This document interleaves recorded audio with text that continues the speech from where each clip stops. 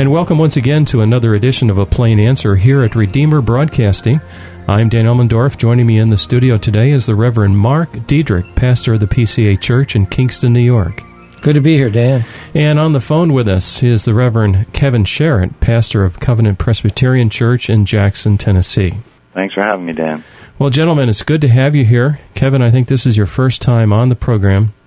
I just want to say that, Kevin, you're an old friend. Doesn't mean that you're aged, but we've known you for a long time.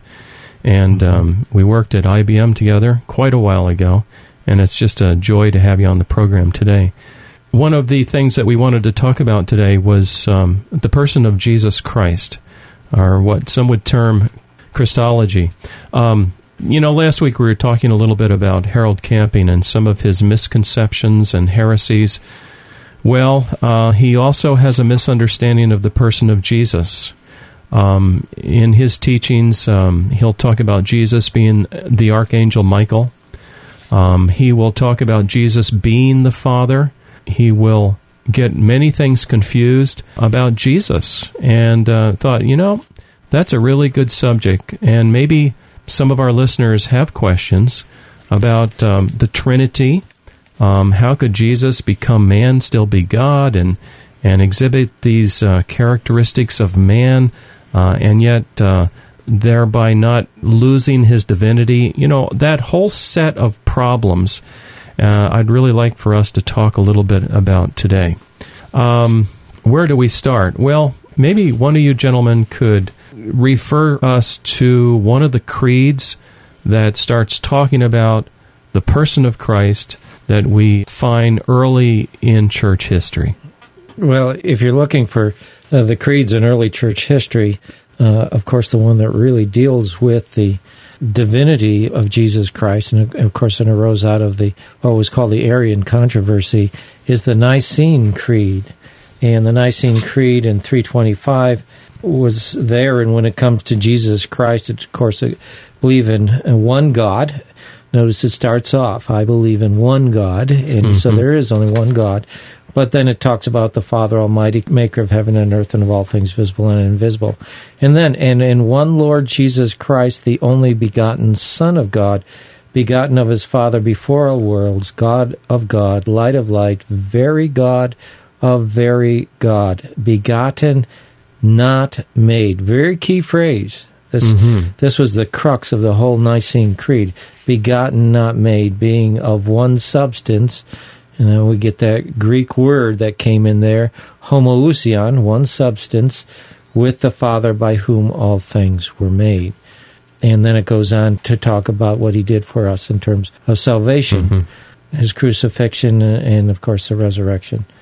So those are a couple of the things that are really very important, that Jesus Christ is indeed God. Yeah, I think the phrase "one being of one substance with the Father," as Mark said, is crucial here. The Arians were willing to admit that Jesus was very much like the Father. They used a different Greek word that was different by one letter. Yeah. They said he was homoousion with the Father, and the whole creed hangs on the word homoousios. It hangs on one letter. And so the affirmation is that Jesus is completely identical in being with the Father, and thus it's an unalloyed affirmation of his divinity. Now, at the same time, it distinguishes between Jesus and the Father very clearly, because a thing cannot be homoousios with itself, or one substance with itself. So the creed really does two things. It affirms the divinity of Jesus Christ, but it also makes it very clear, because it's a Trinitarian creed, that he's personally distinct from the Father at the same time. Yeah, it's very important. One of the heresies that had grown up prior to the Arian heresy was what we call either the Sabellian or the modal monarchianism, which was a heresy that said that Jesus, the Father, and the Holy Spirit are all one, but they're different manifestations of the one. So what they would say is God the Father we see in the Old Testament, and then Jesus Christ comes in the New Testament, And then when he ascends into heaven, then the Holy Spirit comes. It's all one, but different manifestations. And of course, the Nicene Creed is saying, no, there are three distinct persons in the Trinity who are all there present at the same time. And of course, we see that at Jesus' baptism. Mm-hmm. Now, what about, gentlemen, and we have a break coming up maybe in about a minute or so from now. The person of Jesus, he takes on human flesh, right? And he lays aside some of his glory. He becomes man. Talk a little bit about some of his limitations in the flesh, and yet not violating his divinity. Well, that's a little bit more of a complicated question, Dan, but I think the way to approach this is, the famous passage here is in Philippians 2, where it speaks of Jesus, though he was in the form of God, did not count equality with God a thing to be grasped, but made himself nothing. And some translations say he emptied himself, taking the form of a servant and being born in the likeness of men. The key thing is that Jesus becomes man in such a way that his divinity remains undiminished. He doesn't really empty anything out of himself. What he does is he empties himself into the form of a servant. He existed as God, and then he added, if you will, the form of a servant. Now, in taking that form, his divine glory is, on one level, veiled. And yet John can say, in the first chapter of his gospel, of the incarnate Christ, we have beheld his glory as of the only begotten, full of grace and full of truth. So while we can speak of Jesus laying aside his glory, nonetheless he manifested his glory in his stooping down to become man. So we're affirming two things, that he takes a human nature to himself and at the same time remains fully divine. Right, and there's two natures, and they're unmixed, and that's, I think the Westminster Shorter Catechism really does that well when it talks about who is the Redeemer of God's elect. The only Redeemer of God's elect is the Lord Jesus Christ, who, being the eternal Son of God, became man, and so was and continueth to be God and man in two distinct natures and one person forever. Two natures, one person. Trinity, one God, three persons.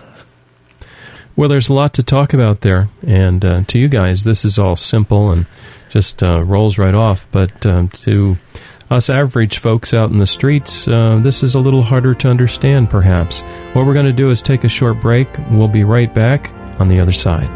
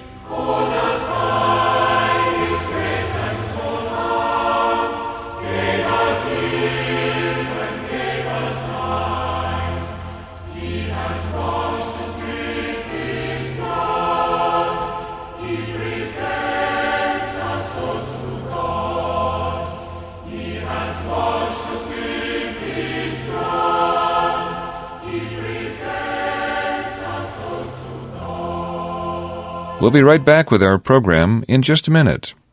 Now, a reminder that your gifts to this ministry enable us to bring you thoughtful, Christ-centered programming 24 hours a day. Would you prayerfully consider helping us with a tax-deductible gift this month? Redeemer Broadcasting is a 501c3 not-for-profit broadcast ministry. We're entirely listener-supported and have no advertisements. If you would like to help support us this month, and perhaps in the future, our mailing address is Redeemer Broadcasting, Post Office Box 1520, Olive Bridge, New York, 12461. Once again, Redeemer Broadcasting, Post Office Box 1520, Olive Bridge, New York, 12461. Stay with us now for the second half of our program.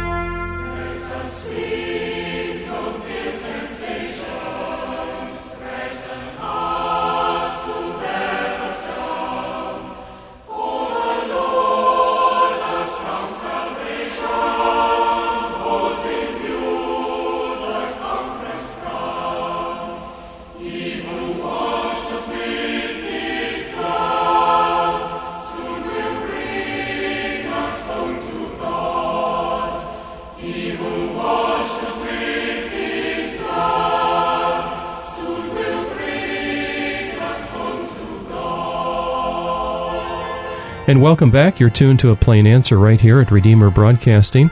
I'm Dan Elmendorf. Joining me in the studio today, the Reverend Mark Diedrich, and on the phone, the Reverend Kevin Sherritt. Today we're talking about the person of Jesus Christ. And to get us started, this side of the break, gentlemen, I want to recite something from the Shorter Catechism. When it asks the question, how did Christ, being the Son of God, become man? It says, in its answer, Christ, the Son of God, became man by taking to himself a true body and a reasonable soul, being conceived by the power of the Holy Ghost in the womb of the Virgin Mary and born of her, yet without sin. And what strikes me, and I think a number of our listeners, is the notion that here's Jesus, he takes on human flesh, and he takes on the limitations of that human flesh, so much so that in some portions of Scripture it will tell us that Jesus didn't know. For example, only my Father knows when I'm going to return. I don't even know that. And gentlemen, I wonder if we could talk about that a little bit. How is it that he takes on this human form and yet does not lose his divinity? Yeah, that's a really difficult question to try to wrap our minds around, because we as human beings have just one nature. We have a human nature. And what you have in terms of when Jesus took on the human nature, one of the characteristics of human nature is its finiteness, and yet being true God, he is infinite. So you have two natures, one truly God and one truly man. And so we see with his human nature, there are limitations. Mm-hmm. He grows. He grows in stature. He grows in knowledge and wisdom and favor with God and man, as the Scripture tells us. So there is that growing process. There is, in the human nature, a kind of, if you will, ignorance of certain things, obviously.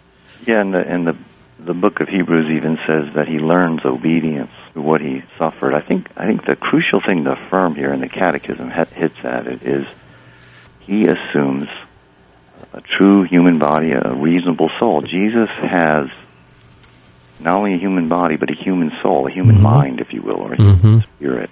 That's important to get, because there were positions in the early church which held that Jesus had a human body, but essentially a divine mind or a divine soul or a divine spirit.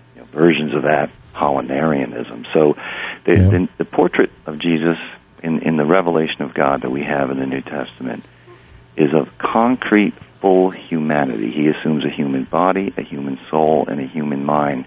And it's part of his condescension and his love, what the early church fathers called his economy, his stooping down to us, that he assumes our ignorance as well. And sometimes we have trouble with this because we think of Jesus as having a sort of divine mind, or we think of the humanity as a kind of glove or mask or instrument which is just a tool in the hands of the divinity. But the portrait in the New Testament and the portrait in the creeds of the church is full, complete humanity in all of its littleness and weakness and frailty and all of its scandalousness. Now, one of the people wrote me concerning what the heretic Harold Camping believes, And it was his understanding, he said, that Jesus was not equal to the Father when he became a servant. So apparently that's what Camping believes. How do we handle that as Jesus takes on human flesh? I think you've already addressed it. He's still fully God, correct? Yeah, he is. But at the same time, there is some sense that Jesus in his human nature, and of course he always says that, I don't do my own will, I do what the Father says, that there is that subjectionism in his human nature. There's another distinction here, Dan. I know it's a couple more big words, but it's important, and that's that in the economy, he's subjected, as Mark said, to the Father, or subordinate to the Father. He obeys the Father, and thus can say things like, only the Father knows this, or the Father is greater than I. But ontologically, in their being, they're equal. Right. And so that's the distinction, it seems, that Harold Camping is either not making or denying. That the differentiation between Jesus and the Father is something we see in the economy, that is, in the outworking or the unfolding of God's purposes in Jesus' historical life. But that same Jesus says, in subjection to the Father, in the economy, that I and the Father are one. That before Abraham was, I am. That if you've seen me, you've seen the Father. And so the church has always had to architect together all, not some, but all of the portrait of Jesus in the Scriptures. And the way it's done that is faithfully to Scripture is by saying that Jesus is, in his being, one with the Father, and in his humiliation, subjected to the Father at the same time. Yeah. And that gets back, also to the idea that Jesus has two natures, but one person. That's why he is not inferior to the Father, because he is one person. Human nature, yes. And that makes it very, it's hard to comprehend. And of course, much of the early church was made up of controversies. One, as Kevin pointed out, Apollinarianism, or that Jesus was only divine, or didn't have a will, monothelitism, only had a divine will. Or then you had the Nestorians that came along and actually divided Jesus and said, well, he's two persons. He's a human person and a divine person. And it got very messy. And, of course, then we had other councils that helped clarify that, Council of Ephesus 431. On the one hand, you can end up with such a realistic portrait of the humanity of Jesus, such that he's a distinct individual person, who then becomes adopted by God, either at his conception, or after his conception, or at his baptism, or some subsequent time. That's known as adoptionism, and that's heretical. Then the relationship between Jesus and God would be some sort of moral relationship, or some sort of spiritual relationship, and not an eternal relationship of one being. So Jesus is not a man adopted by God. On the other hand, people diminish the humanity so much that they treat it as a sort of a ghost or a phantom or of the divinity, and that was known in the earliest part of the church as Docetism. And the church had to steer its way through this stuff, and steering its way through this stuff, Chesterton, mentions that this was one, whirling adventure, like a chariot by wild horses, and it took hundreds of years of reflection and battle for the church to fully articulate. Now, the message is there from the beginning in the New Testament, but it took some time for the church to get a kind of consensus and clarity about that. And our listeners should be very, very skeptical and cautious of a man who rejects that long-honored theological tradition that was shaped over centuries of reflection on Holy Scripture by the fathers in the faith. Yeah, that's a good point. We got a few more minutes here to the broadcast. Let's summarize where we are right now. And you might say, wow, you guys here on A Plain Answer today, a lot of big words. I don't know how to relate to all this. Why does it matter? Well, it does matter, because here we're talking about the person of Jesus Christ, the one who would die on the cross for the sins of his people. He would rise again on the third day. He would ascend to the heavens and be seated at the right hand of the Father, from where he rules and reigns. These are very important topics because we're talking about your Savior. We're talking about my Savior. And so, yes, it is really important. We don't want to talk too much about camping, but one of the things he's done is that he'll talk about the election of God and how that Christ was slain as a lamb before the foundation of the world. And so now he'll come and say, when he died on the cross about 2,000 years ago, it was merely a demonstration. And so there's an example of how that understanding the person and work of Jesus is very important. We believe Jesus died on the cross for our sins, and had he not done that, we would not be saved. So this stuff really is important. Yeah, it is. In the medieval period, we had a man by the name of Anselm who wrote his book Cur Deus Homo.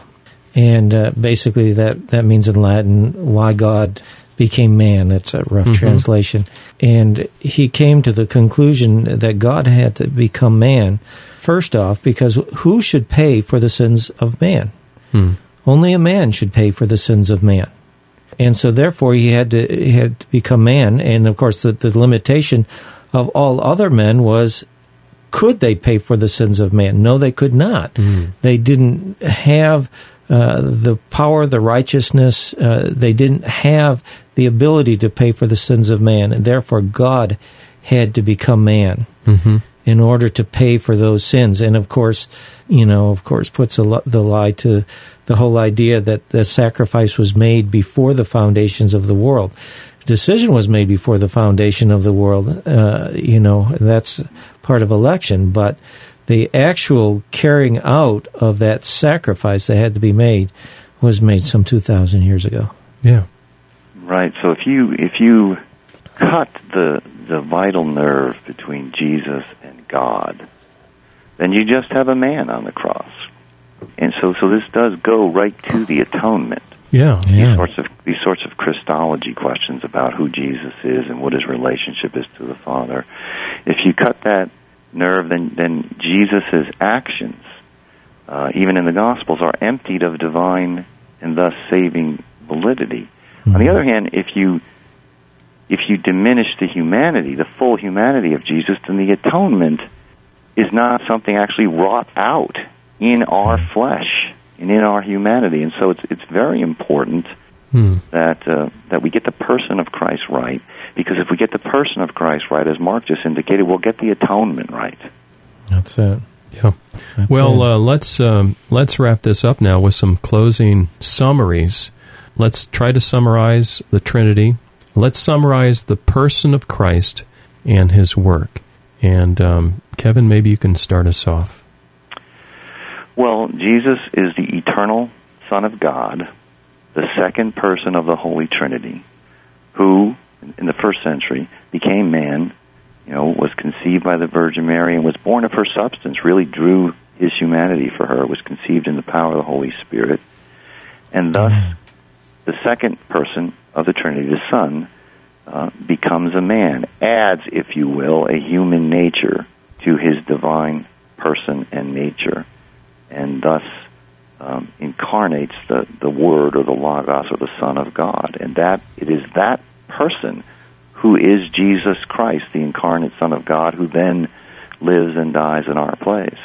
And he's unique. There's no one else like him in history. And in no other religions. No. In no other religions is there someone, the God-man, who comes and dies as a sacrifice for his people. And when you see the uniqueness of Jesus, you can see how he can save. How a person can come to him in faith, and he has the power to take away their sins. Good point. Well, gentlemen, I see we're out of time already. These programs go very fast. If someone out there has a question for either of these fine pastors about the person of Christ, or about his work, or about your relationship to Jesus, we would love to hear from you. Send us an email, ministry@redeemerbroadcasting.org, ministry@redeemerbroadcasting.org, and we'll forward it to one of these pastors. Or you can leave a message on our toll-free number. That number is 888-724-5400. 4427. Also, visit us online at RedeemerBroadcasting.org. This broadcast will be put up there as a podcast. It'll be linked to iTunes. We want to hear from you, so by all means contact us. Probably the fastest way, again, is via email, ministry@RedeemerBroadcasting.org. I want to thank the Reverend Mark Diedrich and Kevin Sherritt today for spending their time and helping us articulate this information about the person and work of Jesus Christ. And this is A Plain Answer here at Redeemer Broadcasting. Thank you for tuning our way today. Please tune our way next week at this same time for another edition of A Plain Answer.